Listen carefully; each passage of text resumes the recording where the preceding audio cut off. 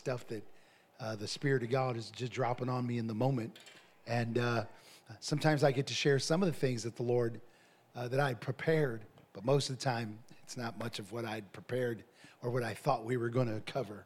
But I think it's been helpful, it's been good, and definitely the Lord has been speaking to us. So just a reminder of last week, we talked about getting a word from God, having a word from God. So we've been talking about supernatural increase and talking about God's blessing in the area of finance, and talking about how that a lot of people believe that that all that's required from us to receive God's blessing in our finances is now. Joe? Do we want to do something up front, or we want to wait? Okay, all right. Well, kind of.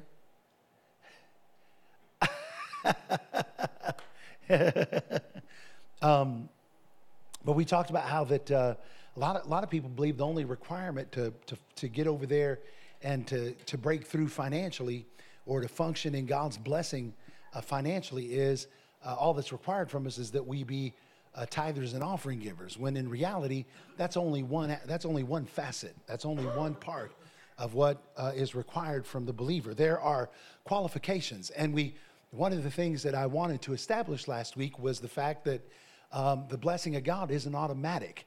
If the blessing of God was automatic, of course, salvation is for the whole world, but not everyone's going to be saved. Even though it's God's will for that, God's not willing that any should perish, but that all come to repentance. Not everyone will be saved because God has given man free will. And because he's given us free will, God's blessings don't just automatically work. Now, let me say this also. There are times when, and you can see this in Scripture, there are times when God shows up for people and he does things for people, and he does it out of his mercy and out of the love that he has for us. It's kind of like a parent. My son, growing up, we had rules, and I would tell him, I said, we don't reward bad behavior. If you're going to behave badly, then don't expect to be rewarded. Now, we will reward good behavior. That's not necessarily how God is, but here's the deal. We have rules in this house, and if you will follow these rules, then you can count on things being good for you. But if you don't follow the rules, it's going to get way hard for you up in here, because in this house is God, and then it's me. And he probably ain't going to stop me from doing whatever I got to do to get it straight. And so, he wasn't doing real good with his grades. In fact, he was asking me, Dad, can I buy a video game? Can you give me, I think he only wanted like $20. Can you give me $20 for this video game? And I was like, I don't know. I said, let me get on the parent portal, the parental portal for the school, and let's see where you're at in your homework. Let's see what you've been doing. Because he was skipping a lot of assignments. Him and my daughter had a way of being able to calculate how to do minimum work and make the maximum grade that they needed to make. So they knew exactly what they needed to get, exactly what they needed to score, how much homework they needed to do to stay at the level that would be okay with Dad, which I guess they were putting more effort in walking that thin line than they were at just doing what they could do. But I got online, and sure enough, he had assignments that he hadn't done.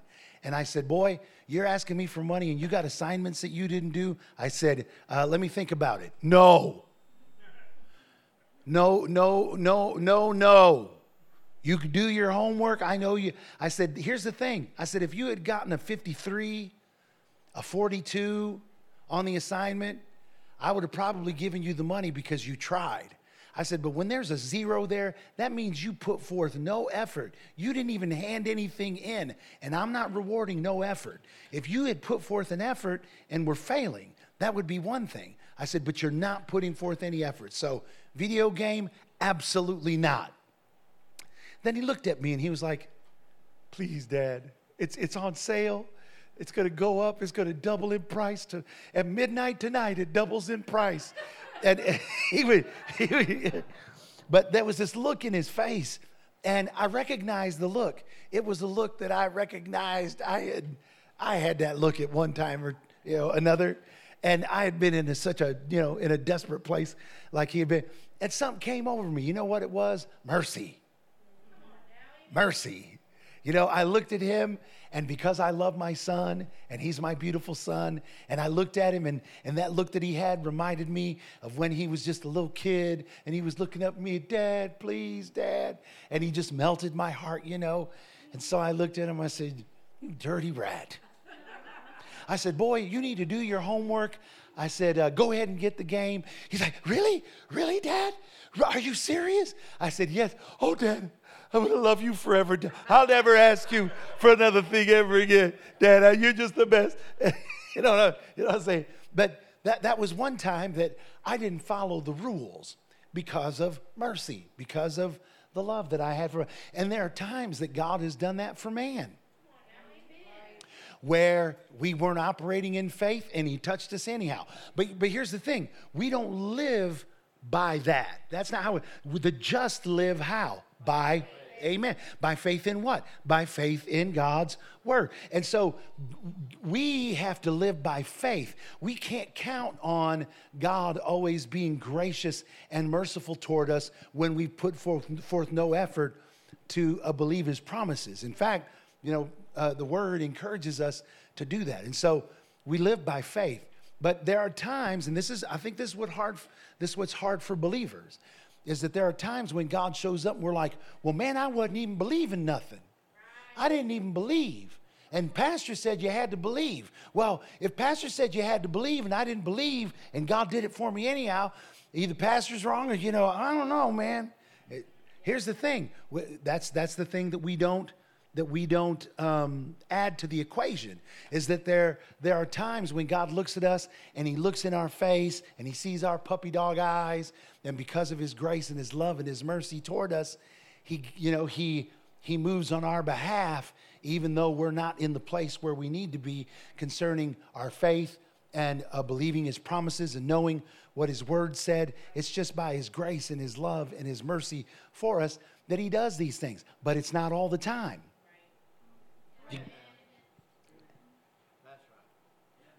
Try to live that way in your house with parents that, when Gaby couldn't live that way in my house. He couldn't count on me always saying, okay. No, there was some times I took him over my knee and warmed his bottom. And, those times he was like, take it easy, Dad.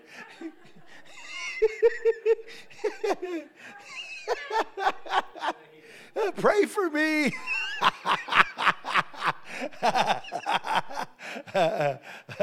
What was it that he said when I had him in Michael's room, Mama? Don't go crazy on me, Dad. Don't go crazy on me, he said. That kid is nuts. Anyhow, but we know though that God always responds to faith. Say this with me. Say, God always responds to faith. 100% of the time. He may not respond the way you think he should, but 100% of the time, God always responds to faith. Every time. Every time. Amen. That's his word. That's his promise. So we established that. We also were able to establish that because it's not automatic, we have a role to play. That there's the God factor and then there's the man factor. That we intentionally have to work together with God to see these things through, if we're going to see them manifested in our life. And then when we ended talking about how that our seed really isn't money or our finances, but the seed is the word of God. And when we have a word from God, that's really where prosperity and supernatural increase begin, is when we're settled, when we have a revelation. And I was just starting to talk to you about that last week before we had to quit. So first thing I want to do is ask you this. Are there any questions in regards to anything that I've said so far. Maybe last week you didn't have an opportunity because I know that we were a bit, I took a lot of time and there wasn't a lot of time for questions. Anyone have any questions in regards to what we talked about last week? No.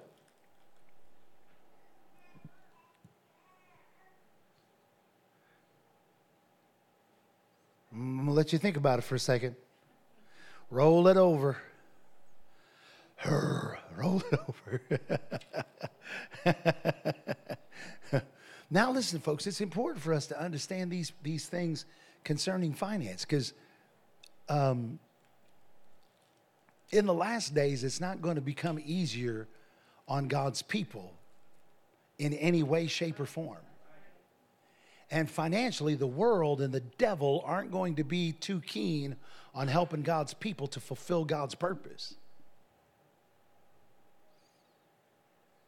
I mean, already the world has tried to shut down the believer in business.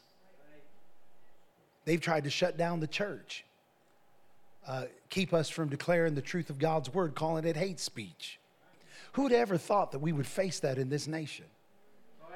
I mean, 10 years ago, you'd have never dreamed of it. 20 years ago, it would have seemed like you were living in a nightmare. For us to be facing some of the things that are a reality today in this country when it comes to God's people, God's word, the church, and the government. So it's nuts. And it changed very rapidly. And I'm not trying to scare nobody. I'm just trying to tell you this. You've got to have an understanding of the word of God. I know some of you are like, well, I'm just not into this. Here's the deal. God don't care whether you're into it or not. We got to be into the word of God. We've got to be about the business of the kingdom, this kingdom business. And we've got to be about the business of the kingdom. We've got to be kingdom people. We're in this world, but we're not of this world. We're just passing through. We're strangers and pilgrims in this life. And our citizenship is in another place. And so we've got to live by the principles and by the laws of that kingdom so that we can live and reign as kings in this life because of that. Because the world's not going to be friendly. But God, amen. Greater is he that is in us than he that's in the world. Amen. All right. So let's look at the scriptures again that we had started talking about. So Galatians 6, 7 through 10 is what we started last week when we were talking about sowing the word. So one of the things that I think is the most important is that we've got to get a rhema word from God, not just a one has wandered away there. But anyway,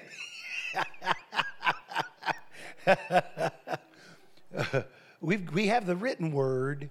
And then we have, or the Logos, the written word is the Logos. And then we have the Rhema word, which is the living word, or the spoken word, or the revelatory word, however you want to call it. You know, when the Bible talks about God's people are destroyed for, where there is no vision, where there is no vision, people perish. That word vision is, when you interpret it, the way it was written, that word vision interprets this way, where there is no prophetic word. Or in other words, where there's no rhema, where there's no living word, where there's no spoken word, where there's no word that is revelatory, where there's no manifested spiritual truth, where there's no revelation. That word vision and revelation can be swapped in that verse of scripture.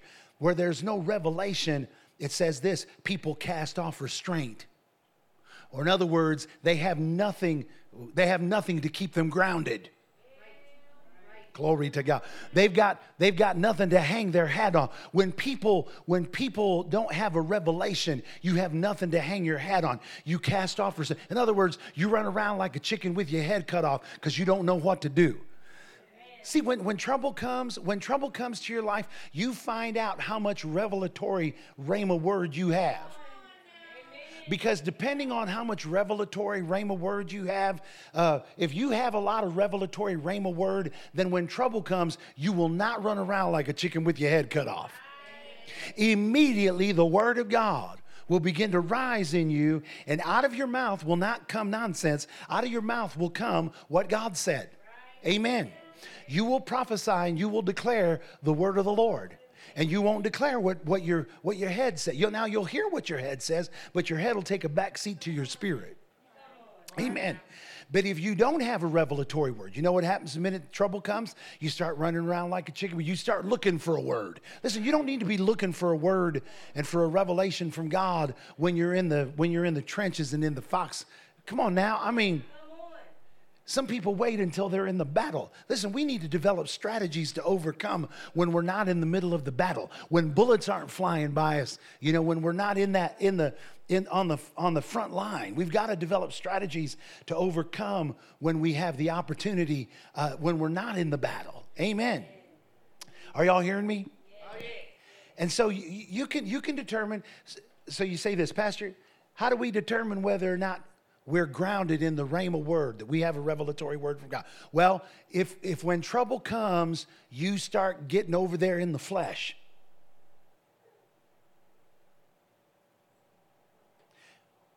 Jerry Savelle wrote a book one time, said, if the devil can't steal your joy, he can't keep your goods. That's right. If the devil can't steal your joy, he can't keep your good. Some of y'all ought to go back and read that book. I'll bet we can find Tyler, will you do a search on your iPad, see if we can find it in a PDF, and we'll shoot it to everybody. You can read it. You won't even have to buy it. You can read it online in PDF form. Great book. If the devil can't steal your joy, he can't keep your goods. And there's only one way the devil's not able to steal your joy, and that's for you to be fully persuaded of the word of God, of what God says about whatever situation it is that you're going through, whether it's financial, whether it's in your family, in your marriage, on your job, at school, no matter at church, no matter where the trouble's at. When you have the word of the Lord, when you have a word from God, when you have a revelatory rhema word from God, you have joy. Amen. You know why you have joy? Because you know that you have the ingredients necessary to overcome. Glory to God. You win. The devil might be trying to declare victory, but you know you win. Amen. Shout, I win. I win.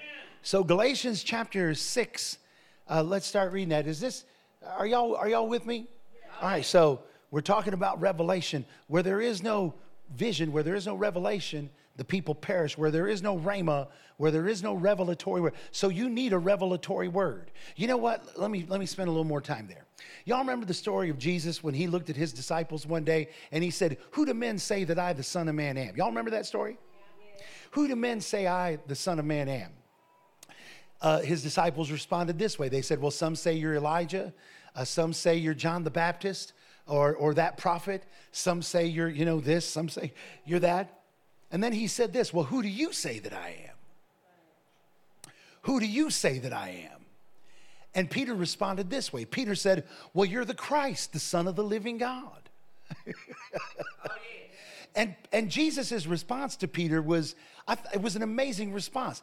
Jesus looks at Peter and says, flesh and blood has not revealed this unto you, but my Father which is in other words, here's what Jesus said to Peter. You just got a rhema revelatory word. You didn't come to that conclusion by what you saw in the natural. You weren't moved to that place of faith and believing because of what you were seeing with your natural eye or by what you were feeling in your natural body. You weren't moved by your emotions. That conclusion that you came to, that I'm the Christ, the Son of the living, that came through revelation. God revealed that to you. Amen. And how does God reveal those things? We found out in 1 Corinthians chapter 2, by his Spirit. For the Spirit searches all things, yea, the deep things of God. How did that come to Peter? Did it come to Peter did Peter get a postcard that day in the mail? No. Did Peter pick up a Bread of Life card and pick out, some of y'all don't even know what Bread of Life cards are. But anyway, anybody remember them Bread of Life cards? All right. Peter didn't go to his Bread of Life cards and pick out a Bread of Life. He's the Christ, the Son of the living God. That's not how it happened. Peter didn't hear a rumor. He didn't hear it through the grapevine. Amen. Now listen, how long had Jesus been the Christ, the Son of the living God? From the beginning. But Peter didn't know it. In fact, Peter was acquainted with Jesus. Peter was acquainted with the supernatural Jesus. He had seen Jesus heal the sick. He had seen Jesus do miracles. In fact, when Peter was called of Jesus, it was a supernatural act and a supernatural way in which Peter was called. And in all of that, y'all need to hear what I'm saying. See, some of y'all think you have faith in God because you've seen God do a lot of great stuff. Listen, you could see God do a lot of great stuff and still not have a rhema, revelatory understanding of some of the things that God has for. I talked about it Sunday. Revelation is progressive. Amen. And we've got to be settled into that place where we're determined that we're going to see God for, amen. That's why when Jesus said, ask and you shall receive, seek and you shall find, knock and it shall be opened unto you. For everyone that asks receives, and everyone that seeks finds, and everyone that knocks, the door is open to him. You know what? When you started knocking, you should have never quit knocking. Just because he answered a time or two doesn't mean you've seen it all and know it all and heard it all and been through it all and done it all. Amen. I've had no less than 3 calls with 3 different people this week of people that got revelations that brought freedom and deliverance and liberty and victory to their lives. Amen. Heck, Anna wasn't even in the service. She called me today with a great testimony. And she told me this, she's telling me this testimony. She said, and I'm listening to her and I'm like, man, that's what I preached. She said, and Pastor, I wasn't in the service when you preached, but I listened to the recording. And when I heard the recording, I was like, that's exactly what I just went. She said, Pastor, how could I have received that and experienced that and not even heard you? She said, normally I hear you preach it and then I receive it. I said, because Anna, God's up to something and you don't need to, when God's up to doing something. See, when God's up to doing something, you may not have heard it preached, but you can enter into it because you followed the Spirit. Amen. Glory to God. Amen. Glory. Hallelujah. Turn to someone, tell them, get you a rhema. So Jesus told Peter, glory to God. Glory to God. He said, what you got just now, Peter, is a revelation. You got you a rhema. This is a revelatory word. Flesh and blood didn't create this for you. Circumstances didn't create this for you. See, some of you think a big old fat check would solve all your problems. Listen, I'm going to tell you right now, your problems aren't a lack of money. Your problem is that you don't have a rhema word from God. You don't have a place to hang your hat. You don't have nothing to stand on. Amen. Some of you think if I just had me a husband or if I just had me a wife. Listen, I'm going to tell you right now, some of you tried that husband-wife stuff before.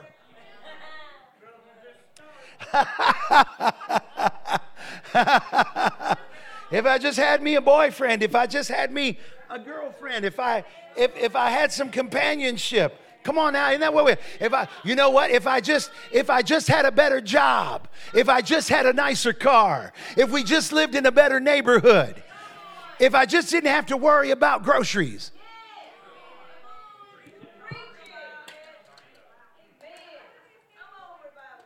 You know what? If I just had enough gas.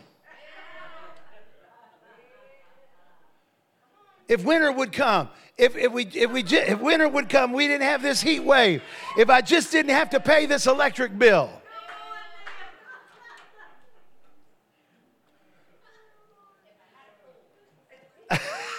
And it wasn't green. And I could speak Spanish to the pool guy.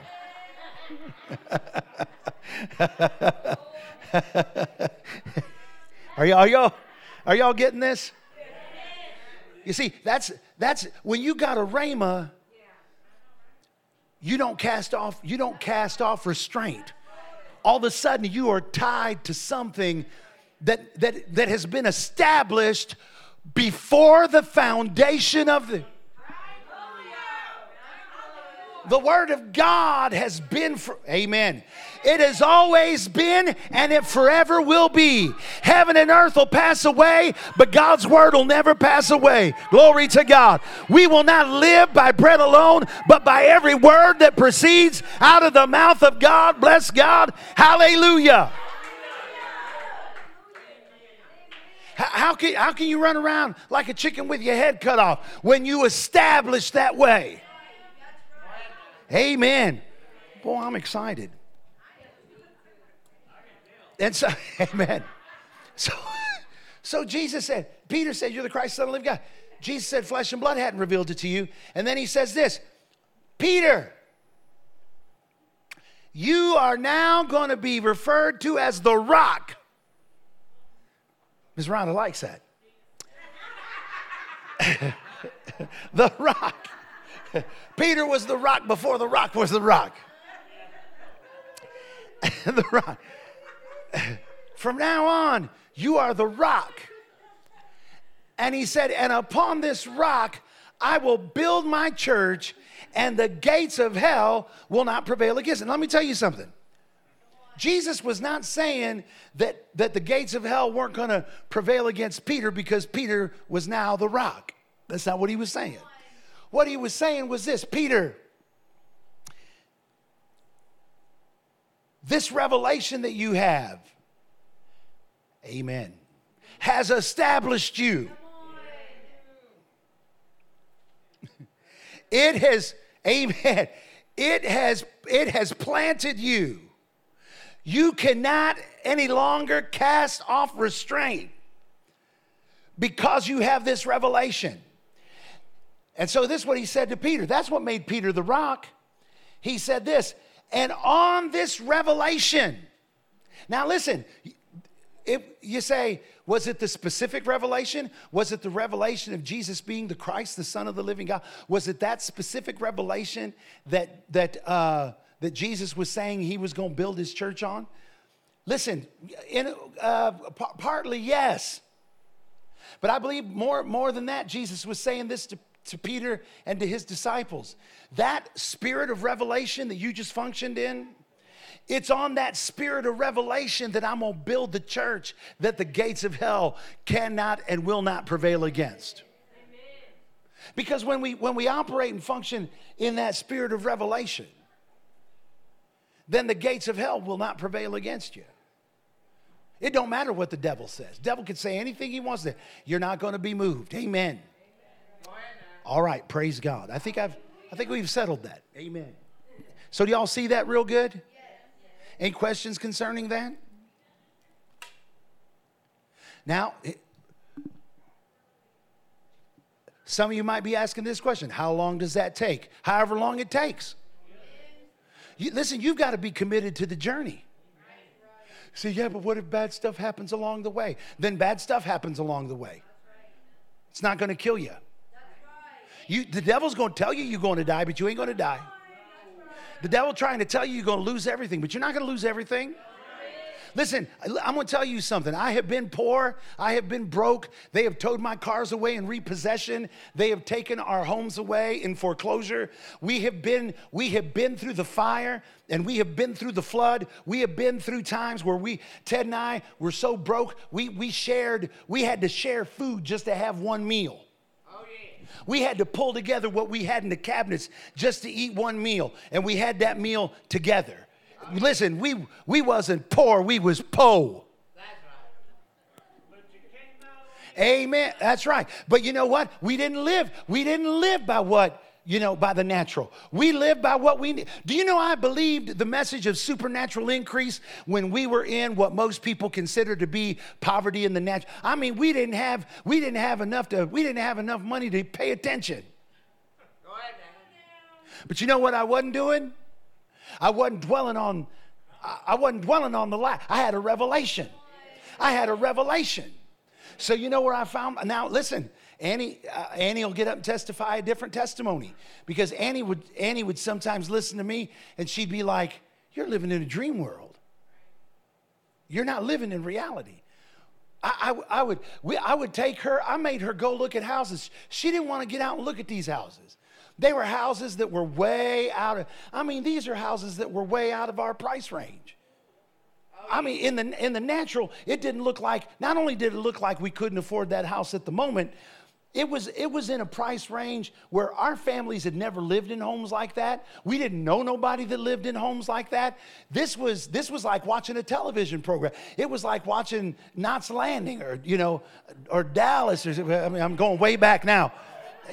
Something of that nature. Lifestyles of the rich. I wasn't going to no shacks.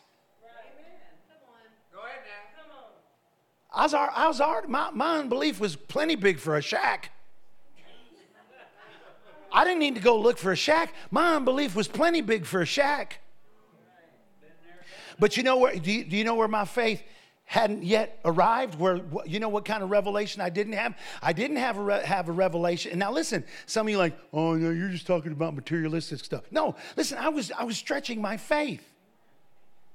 Oh yeah. You can't build muscle by lifting weights that don't put a strain on your muscles. If you're going to build, was that Charlie? Yeah, you can't be pumping aluminum and thinking you're going to build muscle. You're going to have to pump iron. Amen. You're going to have to take and lift something that is that gives you a little bit of trouble. That puts up a little bit. Amen. You know what weights do? Weights put up resistance.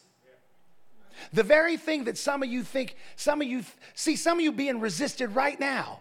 And instead of using your faith to deal with the resistance, you're just trying to avoid the resistance. Man, I am preaching better. Y'all are shouting. Amen. Is it that warm in here? Yes, it is.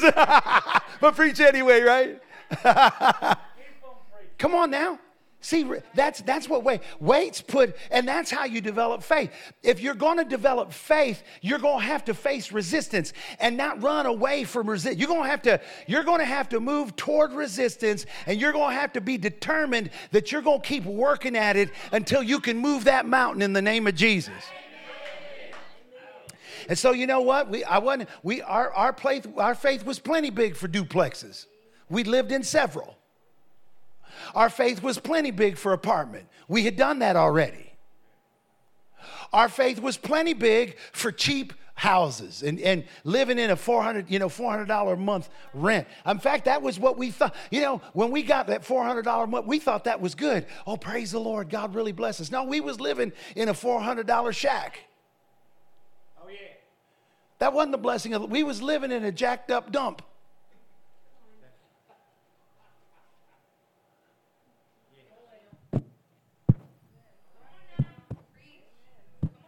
But when the Lord started pulling me out, you know what? I drive by a house and I just felt in my spirit, you need to go look at that house. You know what my mind said? My mind said this. No, that's bigger than the Brady Bunch house. And I thought the Brady Bunch was rich. You understand what I'm saying? I was okay with Florida and JJ and Michael and Walona.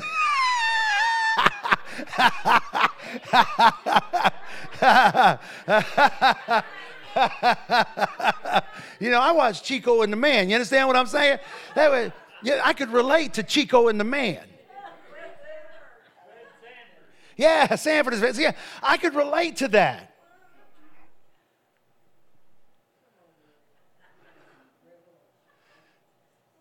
Can I tell y'all something? This is how when you're Hispanic, when you grow up in a different culture, y'all know how it is. It's weird. Y'all know everybody grows up in a different culture.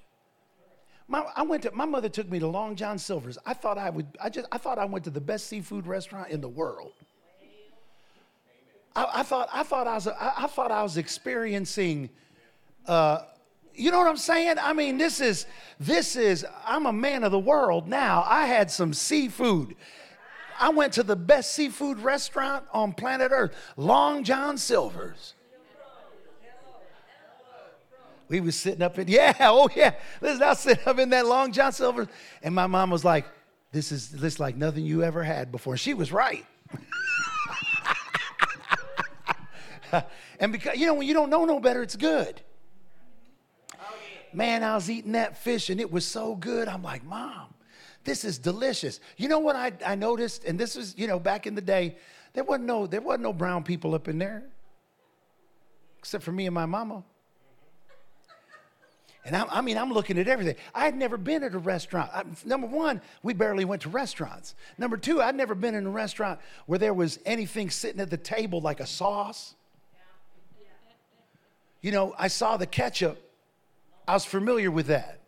I knew what the sugar was. You know what I'm saying? The salt, the pepper. But there was a bottle of this sauce on there. And I looked at it. It said malt vinegar. It said on there. I said, Mama, what's this? What's this? She said, no, that's white people put that on their fish. That's for white people.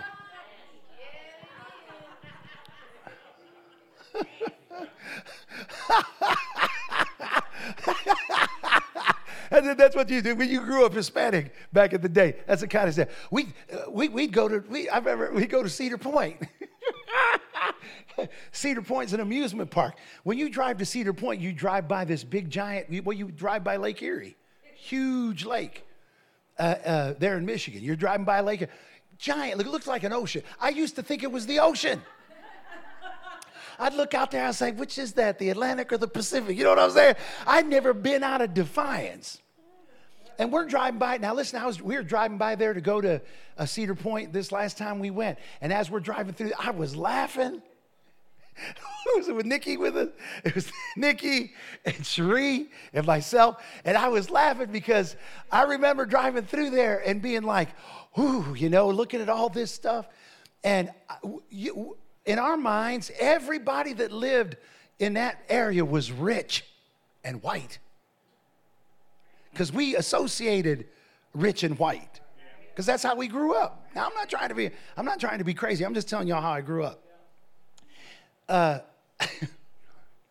We would go to the Cedar Point, and they had this thing that, what they call it, a sky bridge or the sky, where you sit in these gondolas, and it's like a ski lift. And you sit in them things, and it takes you up over the whole amusement park and takes you clear to the other side and drops you off. You just sit in there in that gondola kind of, y'all know what I'm talking about? And my mama used to tell us, she said, I'm like, Mom, I want to get on that. She's like, no, that's for the rich people. They would say, and these things was going through my mind. Man, I'd look up at that thing. I'd be like, boy, it'd be nice to be rich. We wouldn't have to walk across the whole amusement park. Really what it was, she didn't want to stand in the line just to go across the amusement park. Yeah, and it costs extra. And we ain't doing that. We would see people walk around with corn dogs. We was like, oh, they're rich. Because we didn't have no corn dogs. We brought a cooler with bologna and cheese and some mayonnaise and a couple loaves of bread. And we wrapped our cans of pop in foil to try to keep them. Anybody know what I'm talking about? And we was over there. And we slapped them sandwiches together, that cheese stick to the roof of your mouth. See, y'all know what I'm talking about. And it's not a white thing. It's not a black thing. It's not a Hispanic thing. It's the devil. Listen, I'm going to tell you right now, that's poverty mentality.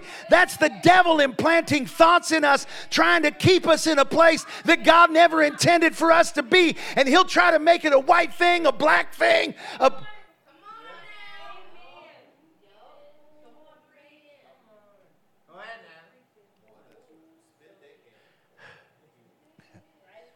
Mom, can I have a corn dog? That's for the rich people. Man, I bought me whatever. I went there this time. I had chicken. I had corn dogs. I was buying stuff just to throw it away. You understand what I'm saying? I'm like, I'm buying everything. I got on that ride. I was like, take me again. That one that goes over there, take me around again. I got on there, went around 3 or 4 times.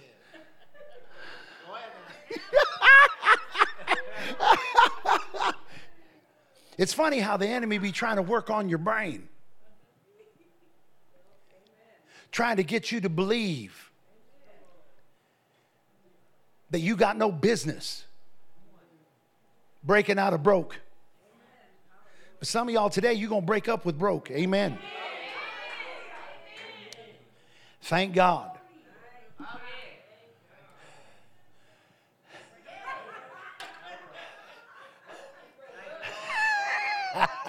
Somebody back there is getting it. Amen.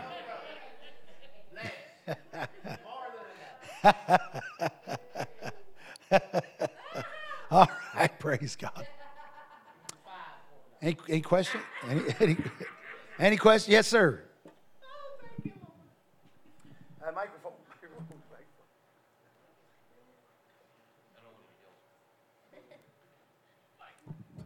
Yeah, you know somebody's going to be like, wait a minute. Okay, so is there a difference, or are you limiting God if you're a non-materialistic person and don't desire certain things? Does that coincide with poverty mentality? Is that a stronghold? You got to find a way to activate your faith, and that's what I was getting to. You know what? I didn't really necessarily desire to live in that big fancy house, but I stopped and we walked through that big fancy house because I felt like that the enemy was trying to keep me out of that house. When you feel like when you're making a choice. Now here's the thing: I can live.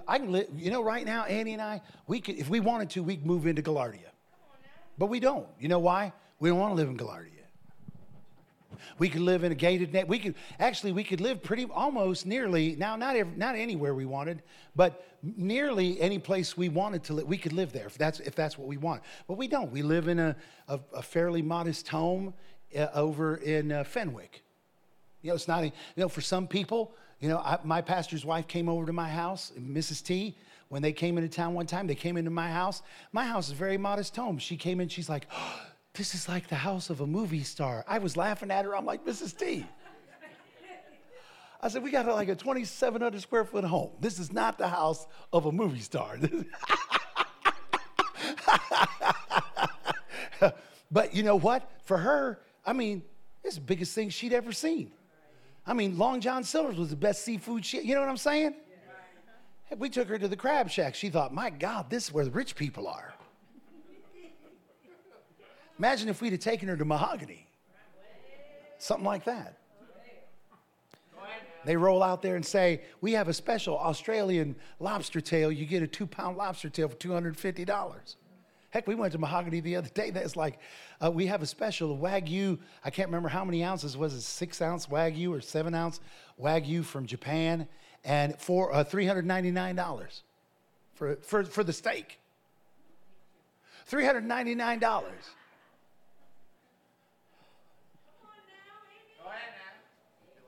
I didn't get that steak because it's got too. I like fat, but not that much. Anyway, but what you got to do is you've got to look into your heart, and you've got to see what's working in. So if you're looking for increase, or you're looking for God to increase you, and you find that you're where you're at because you don't feel like you belong someplace else. Like you go to a neighborhood, you go around a certain group of people. One time I went with my mother to 50 Penn Place when a store called Orbox was there. And my mother said, I want to go look around. I want to try to find something to wear to church. I was like, you're going to shop at 50 Penn Place? I'm like, Mom, you work at a sewing, you're a sewing machine lady. I knew she didn't have the money. What she was going to do was she'd go look at the clothing and then she'd go home and make it. That's my mother. She's a seamstress. But we were looking, and we went into the store, men's store, and she said, look at this coat. And I was like, oh, that's wow. I felt of it. I'd never felt anything like it. She said, that's mohair. I said, whose hair?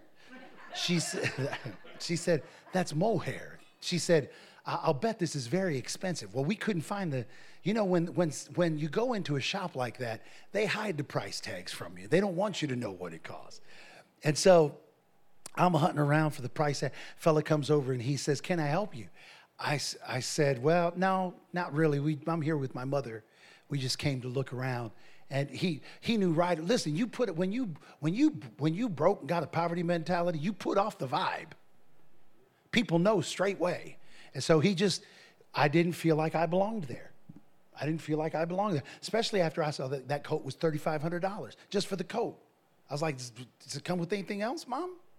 It's just the jacket. It was just a sport coat. A sport coat. Man, I went to Mr. Uli's one time. I was looking for a top coat. I said, I need a top coat. Oh, well, yeah, we can get you one of the. They brought 3 different top coats out. Same man had bought all 3 of these top coats. They said, here's these top coats. We can have it made in your size. Just take about, a month. We'll measure you up. We'll have it made for you. I said, man, well, how much would that run me? She says, oh, it's only like 13. I was like, oh, man, $1,300. That's not bad. She said, no, $13,000. That's right. For a coat. $13,000, Derek, for a coat.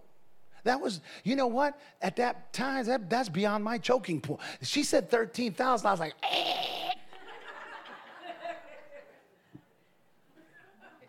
I mean, in my mind, that's a motorcycle. That's a car. That's that's something of that nature. That's what I'm thinking. That's what some of y'all are thinking too.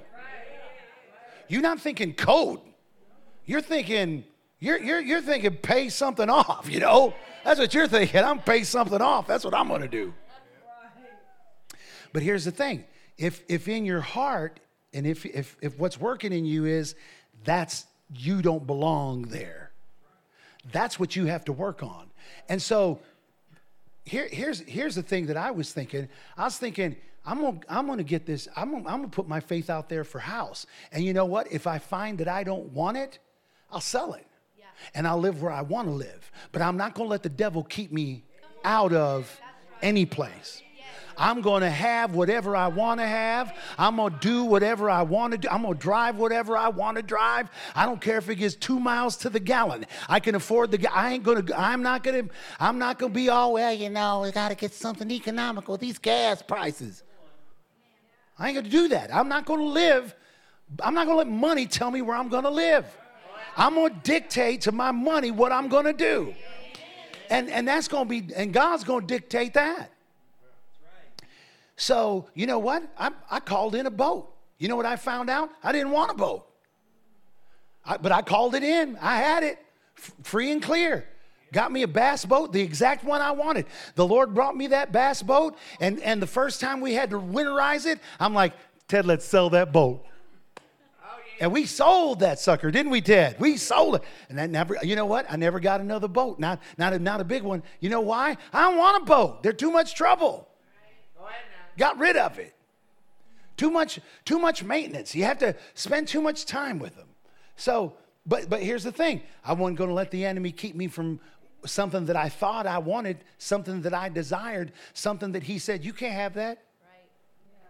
That's for rich people. You can't have that. Who do you think you are coming up in? You can't have that. You can't dress that way. You can't spend that much. It's only materialism when you're trying to fill a void with money that only God can fill. Because I'm not materialistic. But you know what? Nothing's going to keep me from having anything that I desire. Amen. Listen, amen. Like a Tremor or whatever. Man, I've driven any car I wanted. I've had it.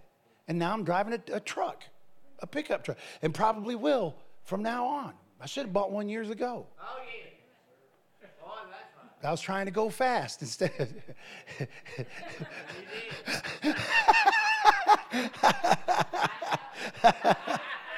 But you know that car you can't let a car be what makes you who you are. You can't think, if many of you get in a different car and now all of a sudden you think of yourself more highly than what you ought to. Listen, your mind shouldn't change about who you are depending on what kind of car you drive. You ought to be the same person driving a Chevette or driving a Rolls Royce. But your heart ought to be this way. The enemy's not going to keep me from anything. If the Lord said I can have it, I'm going to receive it in the name of Jesus. Does that make sense? So it all has to do with what's working in you. And so when we went in that house, what was working in me, in my mind is saying, you don't even belong in this neighborhood. So I went and looked at that house. I got the paper out. I talked to the realtor. Annie is uncomfortable. She's like, what are you doing? We can't afford, every time the realtor would leave, she's like, we got to get out of here. We can't afford this house. I was like, baby, we got to look. Just look. Just settle in. Just look. This could be yours. If this is where you want to live, if this is where you want to live, this is where you can live. Oh, yeah. That's got to get out of our hearts. That we don't belong. We go on the BMW dealership. Oh, yeah. Man, them salespeople would all but tell us, y'all don't belong here. My mind would tell me I don't belong here. I'd drag Ted over there. They'd look at Ted. They're like, he don't belong here. When we sat in that Rolls Royce, Ted was dressed just like he's dressed right now. Ted went into that Rolls Royce dealer dressed just like this. He don't look like a Rolls Royce driver dressed like that. Heck, I went in similar to this. Took a Mercedes-Benz in to get the thing serviced.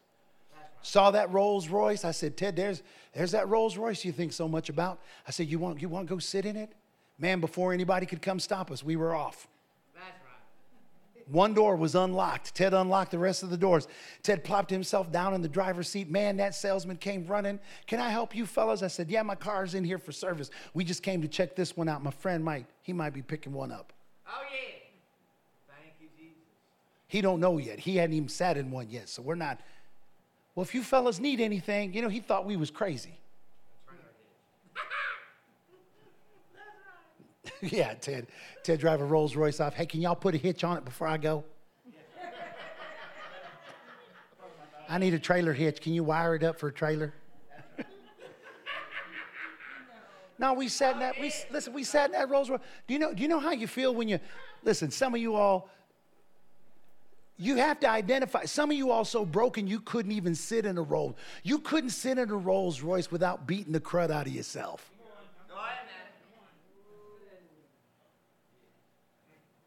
Some of you won't get out there because it makes you feel. But guess what? You got to get over feeling bad.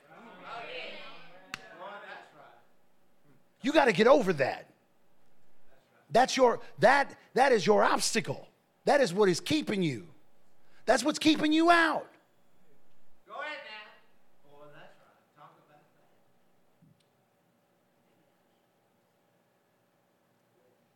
If in that condition you end up with a Rolls Royce, that Rolls Royce ain't gonna make you feel no better. Go ahead, man. You're gonna drive around in that Rolls Royce. You're gonna look down your nose at people. You're gonna walk like you got a stick in your backside. That's not good. You sure aren't gonna bring glory and honor to God. Right. See, some of you haven't identified yet that poverty is not a money problem.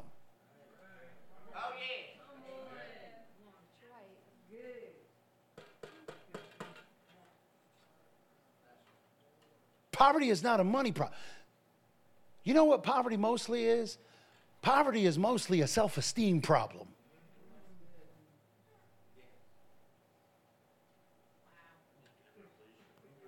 Come on, preach. That's right. We need to understand who we are. You don't know who you are. You too wrapped up in you to really know who you are in Christ. And because of that, you consider yourself low and you beat the crud out of yourself and you don't realize that you're playing right into the hands of the devil. And as long as you keep doing that, nothing's going to change. That's right. You get a barrel of money and that's not going to change it. Go ahead, man. You know why? Because that barrel of money is going to go in the same hole all your other money's going into. Trying to fill that inadequacy and that poor self-esteem. That poor mindset that you have of yourself, you pour all that in there and it does nothing to help you.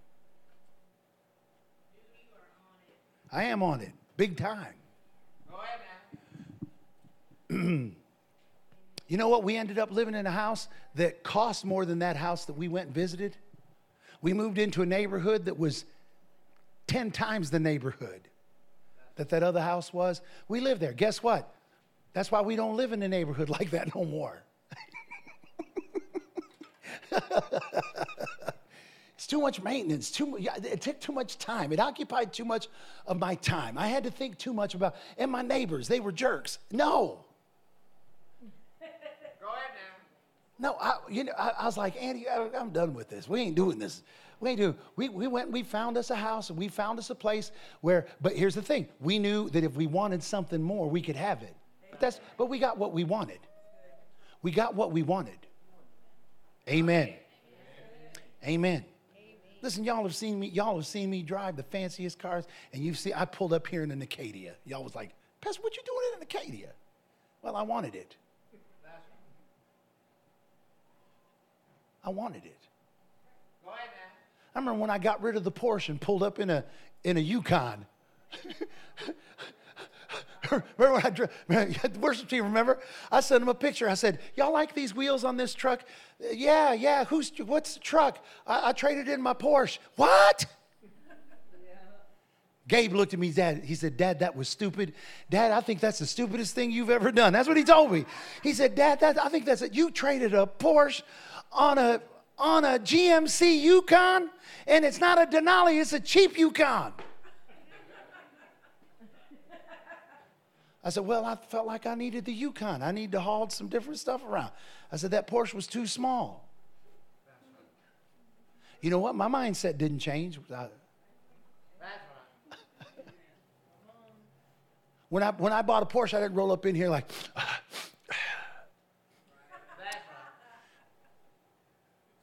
Y'all didn't see me lingering at my car as I got out and stretched, take off my driving gloves, slip off my driving shoes, put on my...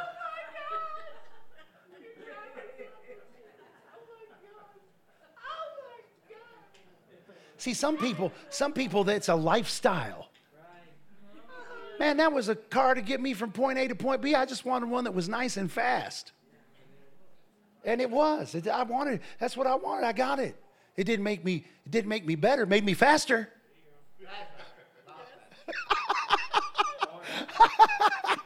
I just asked Ted. Oh, yeah. So what we're working out here, qualifying for supernatural increase, you got to work those things out. Well, you know how you work those things out? By addressing them. Oh, yeah. See, some people, they come to Winners Church, they're like, man, I felt so much better about myself before I started coming to this church. Yeah, because you never faced the resistance. You never faced you ran from it. You ran from the resistance. You kept trying to find places that were more comfortable. You didn't work yourself to exhaustion so you could build your faith muscles. But here you're getting confronted with the Word of God, and you're being challenged to live in a different place. You know what? So believe God for something, even if maybe you don't even want it. Maybe that's better.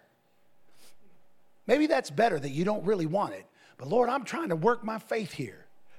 So God, I'm gonna trust you for something. I'm gonna flip it. I'm just gonna flip it. I'm gonna buy it and I'm gonna flip it. Dude, when I bought that Mercedes-Benz, I bought a Mercedes-Benz car. I thought I was gonna love it. I had it for a couple months. It was a brand new model. Nobody had them. And I hated it. I was like, Lord, I messed up. I hate this car. I was like, I'm going to get rid of it. That's when I got the Acadia. I had that car for 3 months. I went over to the what is Acadia? GMC? Yeah. I went over there to GMC, Howard GMC over on Broadway Extension. I pulled up in that Mercedes-Benz. That salesperson came over and said, I want to look at an Acadia. He's like, all right. He says, well, you want to look at the fancy one? I said, I want the base model. I said, I want the base model Acadia. He said, you got a trade? I said, that Mercedes-Benz. He said, you're going to trade that Mercedes on an Acadia? I said, that's the plan. He said, how long have you had that Mercedes? I said, 3 months. He said, you know you're going to lose money on it. I said, I ain't losing nothing. I said, y'all are going to give me a lot of money for that car. He was like, oh, no. Another man comes out the door. While I'm standing, I haven't even looked at the Acadia yet. Another man comes out the door. He says, sir, can I? He's dressed nicer than this sales guy. Suit and tie. Sir, can I help you? Do I need to help you? Yes, sir. I said, I want to trade that Mercedes on an Acadia. He said, we don't have any real nice Acadias. I said, I want a base model. He said, you're going to trade a Mercedes on an Acadia? Listen, when you live in by faith in the Word of God, people can't figure you out.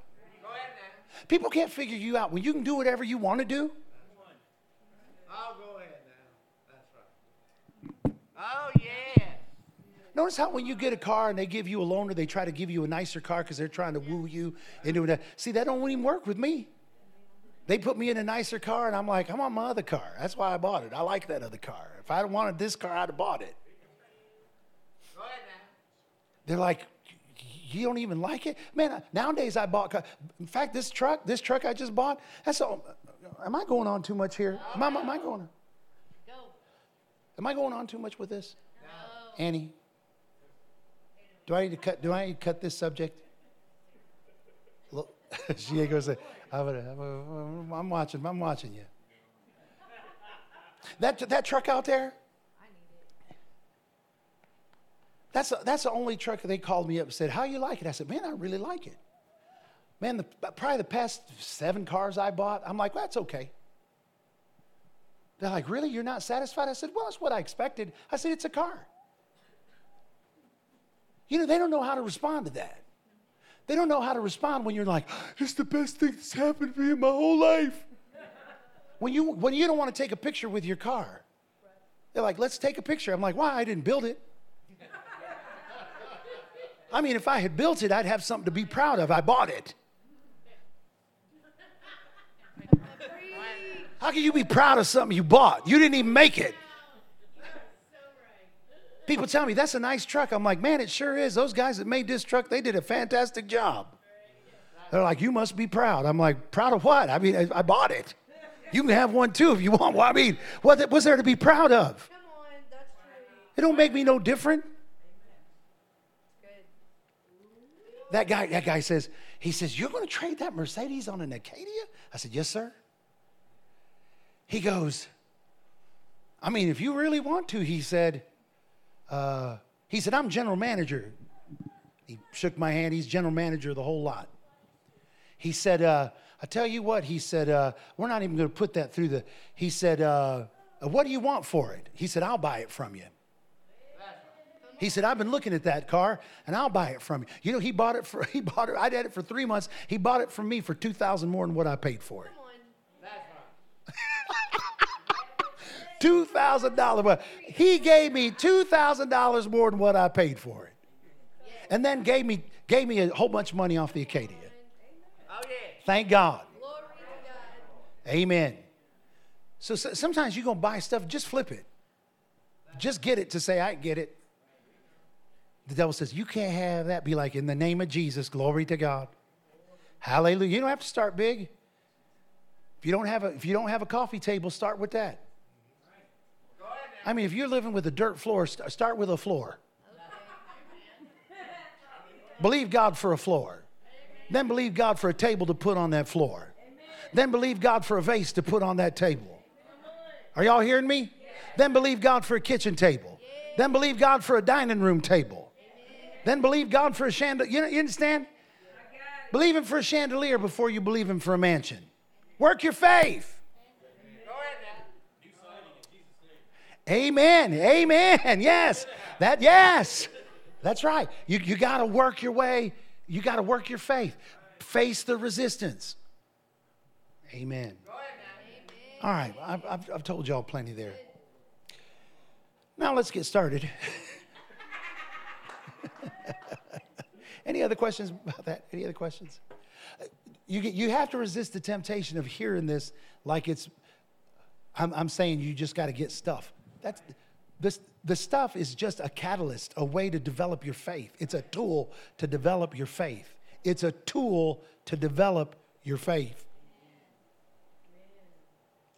Heck, if you don't want to believe God for something for yourself, believe God for something for somebody else. You know, every now and again, I'll see something I desire. If you want to believe God for something, I saw something today that I desire. I'll send you a picture of it. You just let me know. You can get to desiring it and working your faith with me. I haven't even got my faith on it yet, but if you want to work your faith, I'll give it to you and let you have at it. Amen.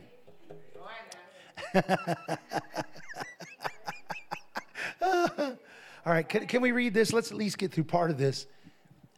So this will connect what we've said. I pray this will connect what we've said. Galatians chapter, we read this last week. Galatians chapter 6, 7 through 10. Do not be deceived. God is not mocked. Whatever one sows, that will he also reap. For the one who sows to his flesh will from the flesh reap corruption, but the one who sows to the Spirit will from the Spirit reap life, eternal life. And let us not grow weary of doing good, for in due season we will reap if we do not give up.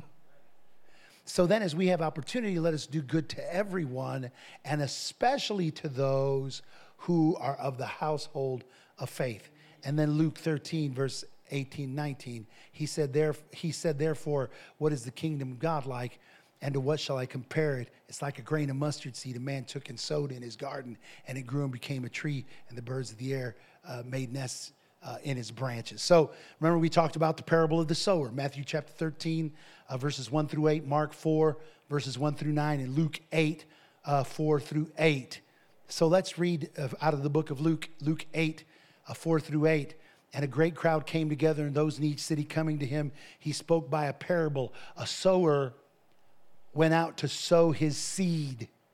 And as he sowed, some fell by the wayside, and it was trampled down, and the birds of the air devoured it. And some fell on rock, and as soon as it sprang up, it withered away because it lacked moisture. And some fell among the thorns, and the thorns sprang up with it and choked it. And others fell on good ground and sprang up and bare fruit 100-fold. And when he had said these things, he cried, "He who has ears to hear, let him hear." All right, so here's what we established last week. Are y'all still with me? I promise I'm almost through here. I'm just gonna share this with you because it goes with what we said here today. So Jesus, noticed that he shared this parable in the proper time when a bunch of people could hear it. He wanted this to be heard. He wanted this parable to be. So when he saw a great crowd coming together, the Bible said, when that great crowd came together, so Jesus saw the opportunity to speak this parable. So Jesus said this when lots of people were together to hear him expound on the word. And so we'll see that Jesus saying this parable, he wanted to make those that were coming to hear him, to hear the word, and to understand that there were choices available to them. This is what I want y'all to leave here understanding today. There are choices that are available to you of how the word is going to affect your life. So the seed, we established this, the seed is what? The seed is what? The seed is the word of God. Not the logos, the rhema, the revelatory word. The seed is the word of God. When you're motivated by the seed, by that word, by that revelatory word, that's what the gates of hell can't prevail against. That's what Jesus was telling Peter. So when you, that's what constrains you to say. That's when you get a revelatory word, you're not searching around, well, I wonder if that's right. No, you know it's right. You marry yourself to it. You tie yourself to it. You establish your life upon it. You dwell there. You live there. You're not moved by anything when you come to that place. So in Luke chapter 8, verse 5, the sower went out to sow his seed. And when he sowed, some fell by the wayside. And the Bible says it was trampled down. The birds of the air devoured it. So some of the seed that was sown fell by the wayside.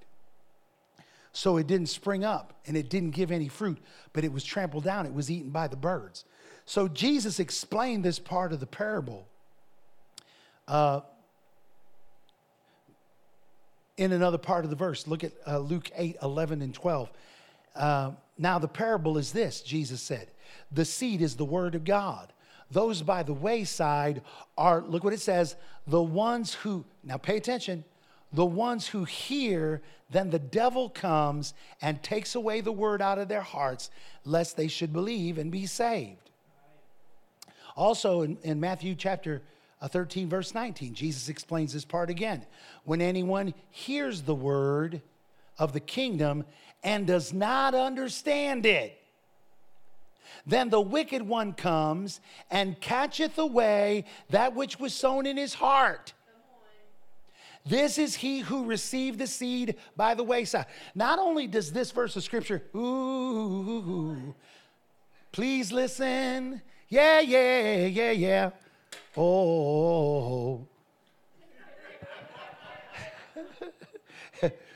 You got to hear this. Notice that Jesus in this 13th chapter of the book of Matthew, verse 19, says something a little bit different, and it brings some revelation. So in that first one, in Luke's gospel, it talks about the seed is the word of God, and the ones the wayside are those who hear it, and the devil comes and takes away the word out of their hearts. Says the same thing in Matthew. Anyone that hears the word does not understand it. The wicked one comes and catcheth away that which was sown in his heart. So here's the two things that are revealed in Jesus' explanation.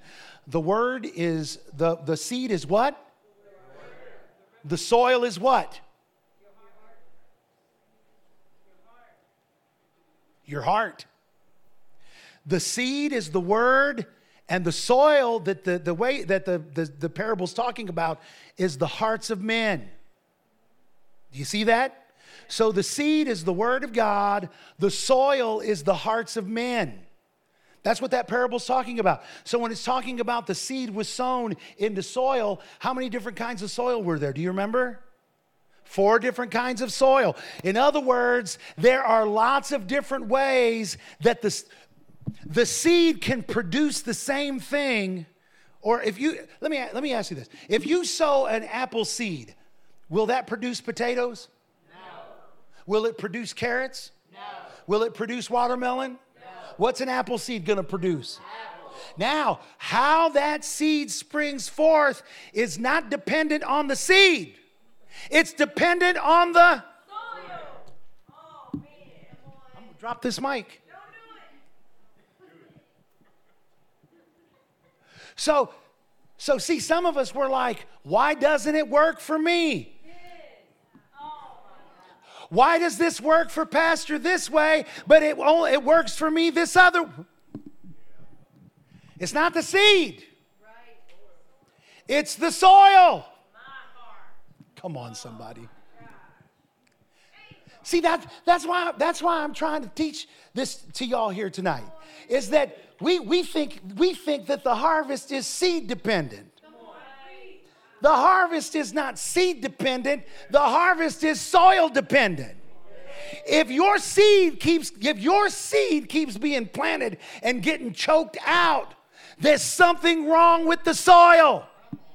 And something has to be done with the soil of your heart.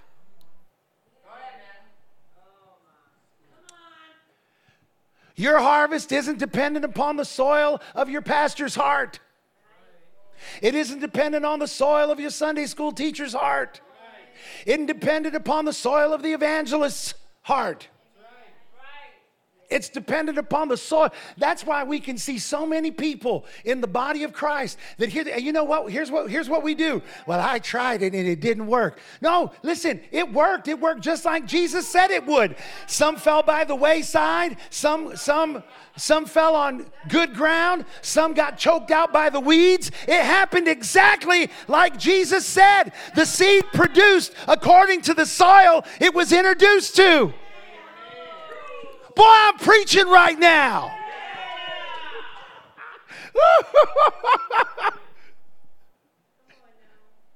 Jesus. Now, I know some of you are like, well, what does that say about the soil of my life? Folks, listen to me. You gotta quit moping around about quit moping around. How in the world do you expect to come out of your circumstances if all you're going to do is mope around about the condition of your heart? Only you can change the condition of the soil of your life. And guess what? Already in your life, it's been proven that if you keep going the way that you're going, you can keep expecting more of the same. But if you will be determined that you're going to change things and that things are going to turn around and you're going to come out of that place where you've been, then the devil can't stop you. The world can't stop you. Glory to God. I can't stop you. There are no limits. No limits. Hallelujah. So let me read you something here. According to the above passages, the seed that is sowed is the word of God, or the word of the kingdom. However, the word does not give everywhere the same results, since its fruitfulness depends on the ground where it falls.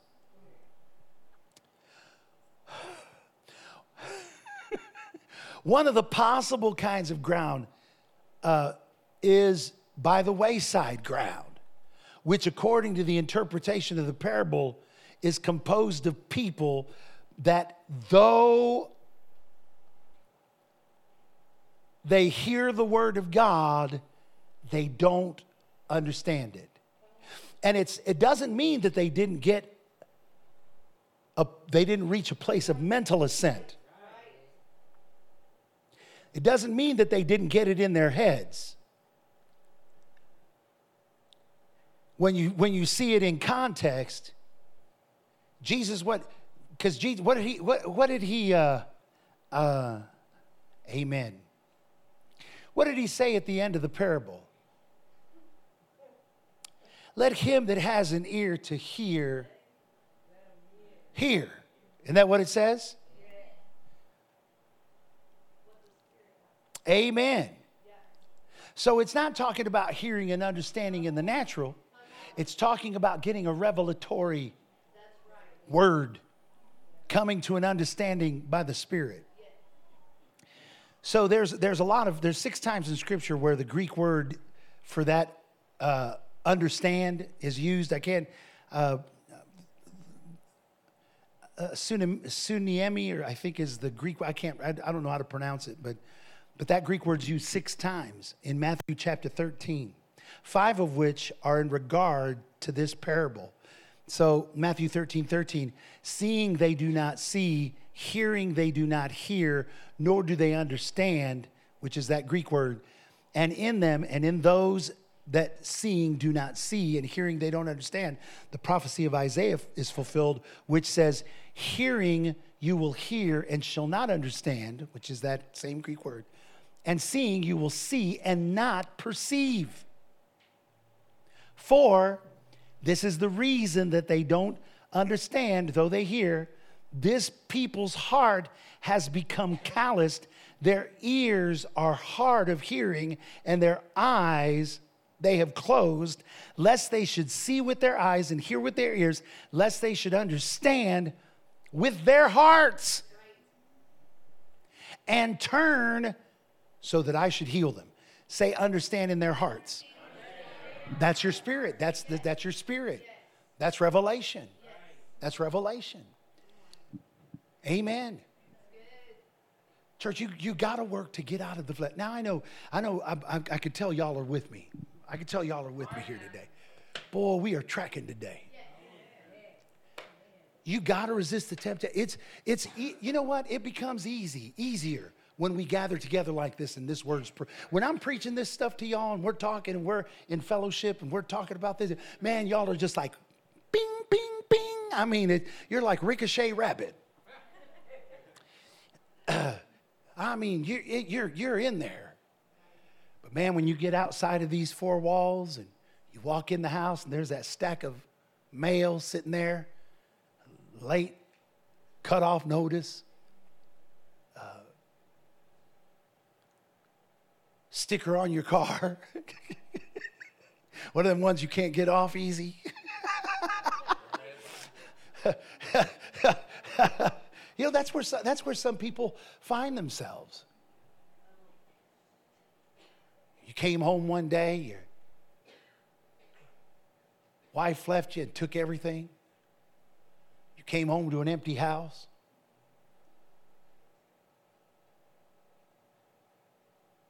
No, we struggle with what we've gone through in life.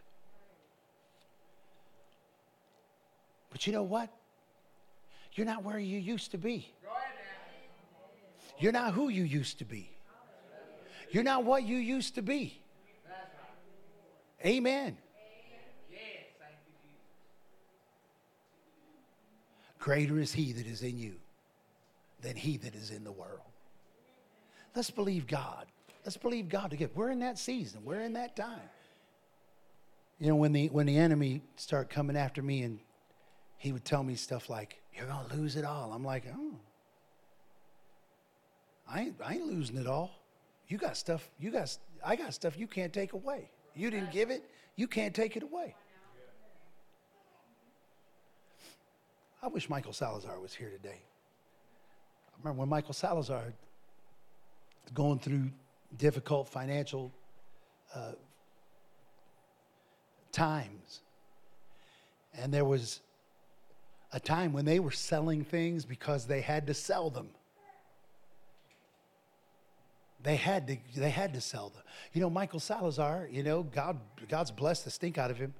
And, you know, now he's got an airplane. He and his father in a partnership on an airplane, and he owned my airplane.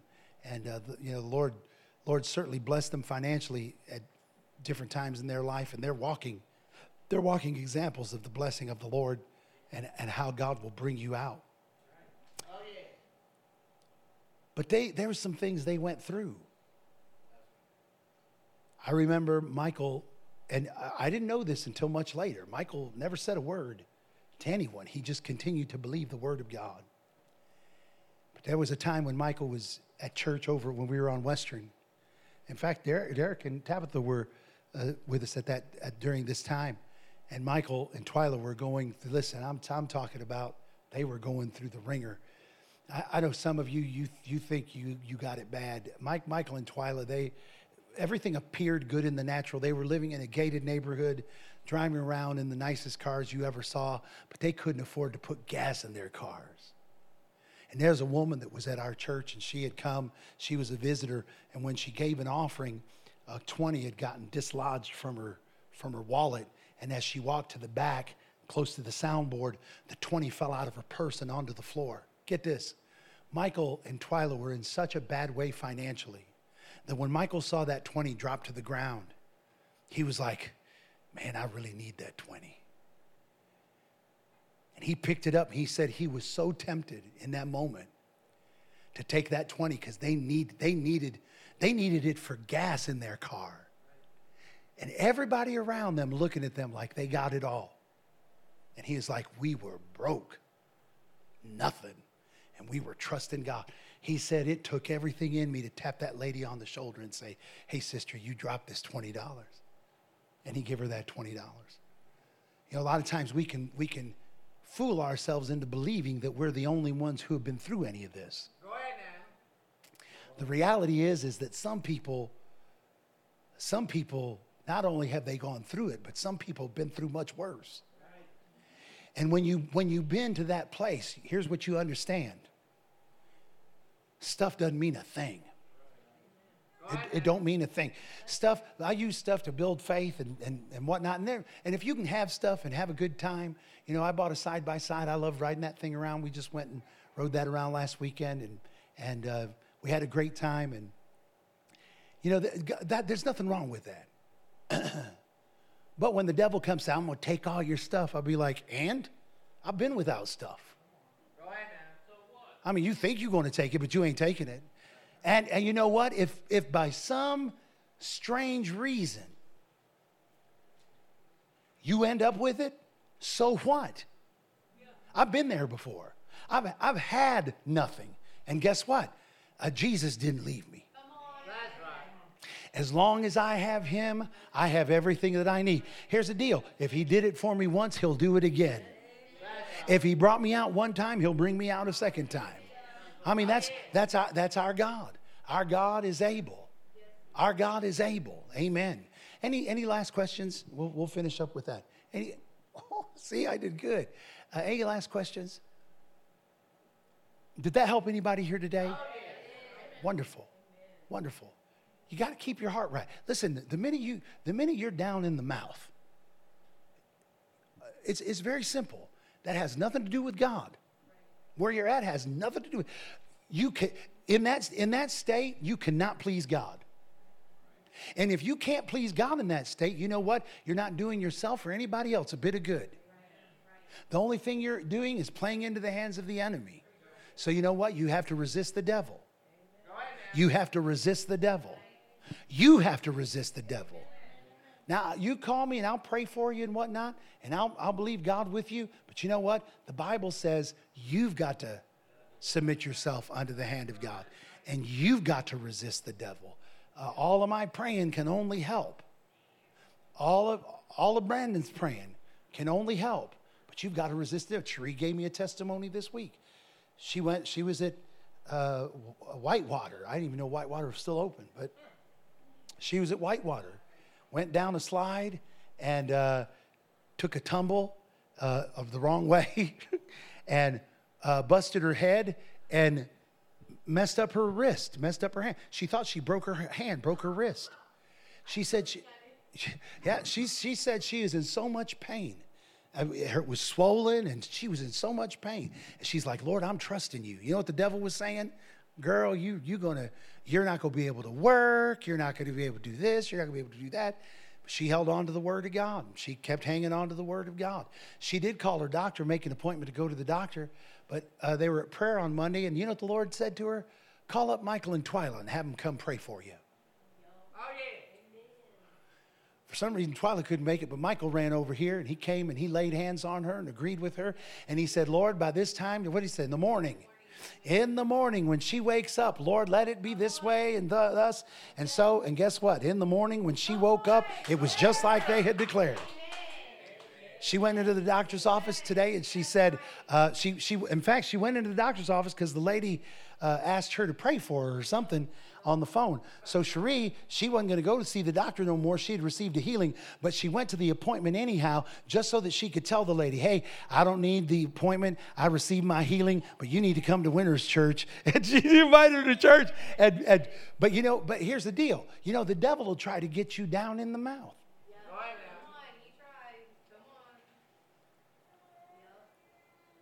Everybody's always talking about healing, and man, I got my arm and it really hurts, and man. Oh, Sophia, girl. And she's like, you're not Cherie Carolyn. You're not Cherie Carolyn. She did. She's like, I don't know Carolyn that good. Man, I'm telling you. She could be used as a weapon, that little girl. She is stout, boy. She is stout. You toss her at a bad guy. I love it.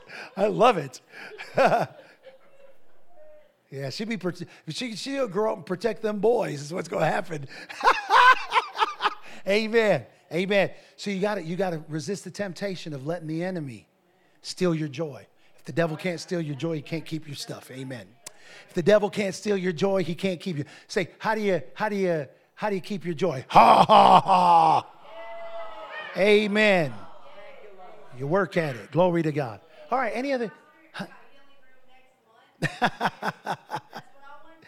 Amen. Thank God. Healing room. Any other questions? Or are we done? We good? How many of you want to agree in prayer together that God is going to work these things in you like he's worked in many others? Amen. Father, we come into agreement right now. Lord, we're stepping out of the land of barely enough, moving into the land of more than enough. Lord, we're breaking down barriers, tearing down walls.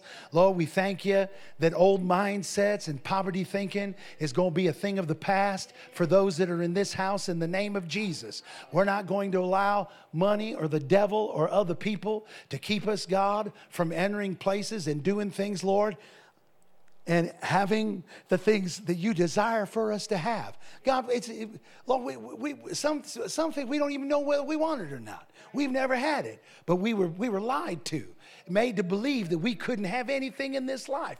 But Lord, we refuse to settle for anything less than the fulfillment of your promises in our life in the name of Jesus. We thank you, Father. We thank you for your word. We thank you for your spirit. We give you glory, Lord. We give you honor. We give you praise. We don't have enough words to express our thanks unto you, God. So in Jesus' name, we give you glory. And everybody that believed it said amen. Joe and Jess, will you come up here right quick? Praise the Lord. Praise God. Oh, you got the mic. What a good message, huh? Really stirred me up. I know not everyone got a cupcake maybe, but for those of you who did have a cupcake, and I know your mind is on all that Pastor Ziggy's saying, but if you remember, do you know what color the sprinkles were? What color were the sprinkles on the cupcake? They're blue. Which means we're having a boy.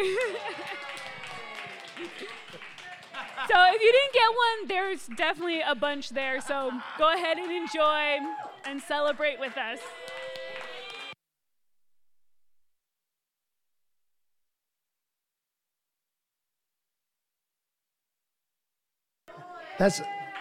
That's a good gender reveal there. Gonna be a boy. That's awesome. All right, y'all. Listen, we're back here Sunday. I'm looking forward to it. Even though we have revival in Kanawha on Sunday, I will be here Sunday morning. And so I'll go to Kanawha on Sunday night. We'll start out at Kanawha Sunday night and be there till Wednesday. But also Friday night is, what are we doing this Friday? Bricktown? Oh, it's the neighborhood. That's right. Awesome. Yeah, come help us canvass the neighborhood. And then 7 o'clock? Yes. 7 o'clock here at the church. And then Saturday, don't forget the outreach. What time's the back to school bash start? 6 o'clock. Be here 5 o'clock. You need to be here at 5 o'clock if you're helping. If you're not helping or you haven't got a place to help, you haven't signed up or you've not been assigned anything, come anyway. We'll find something for you. There's always plenty to do.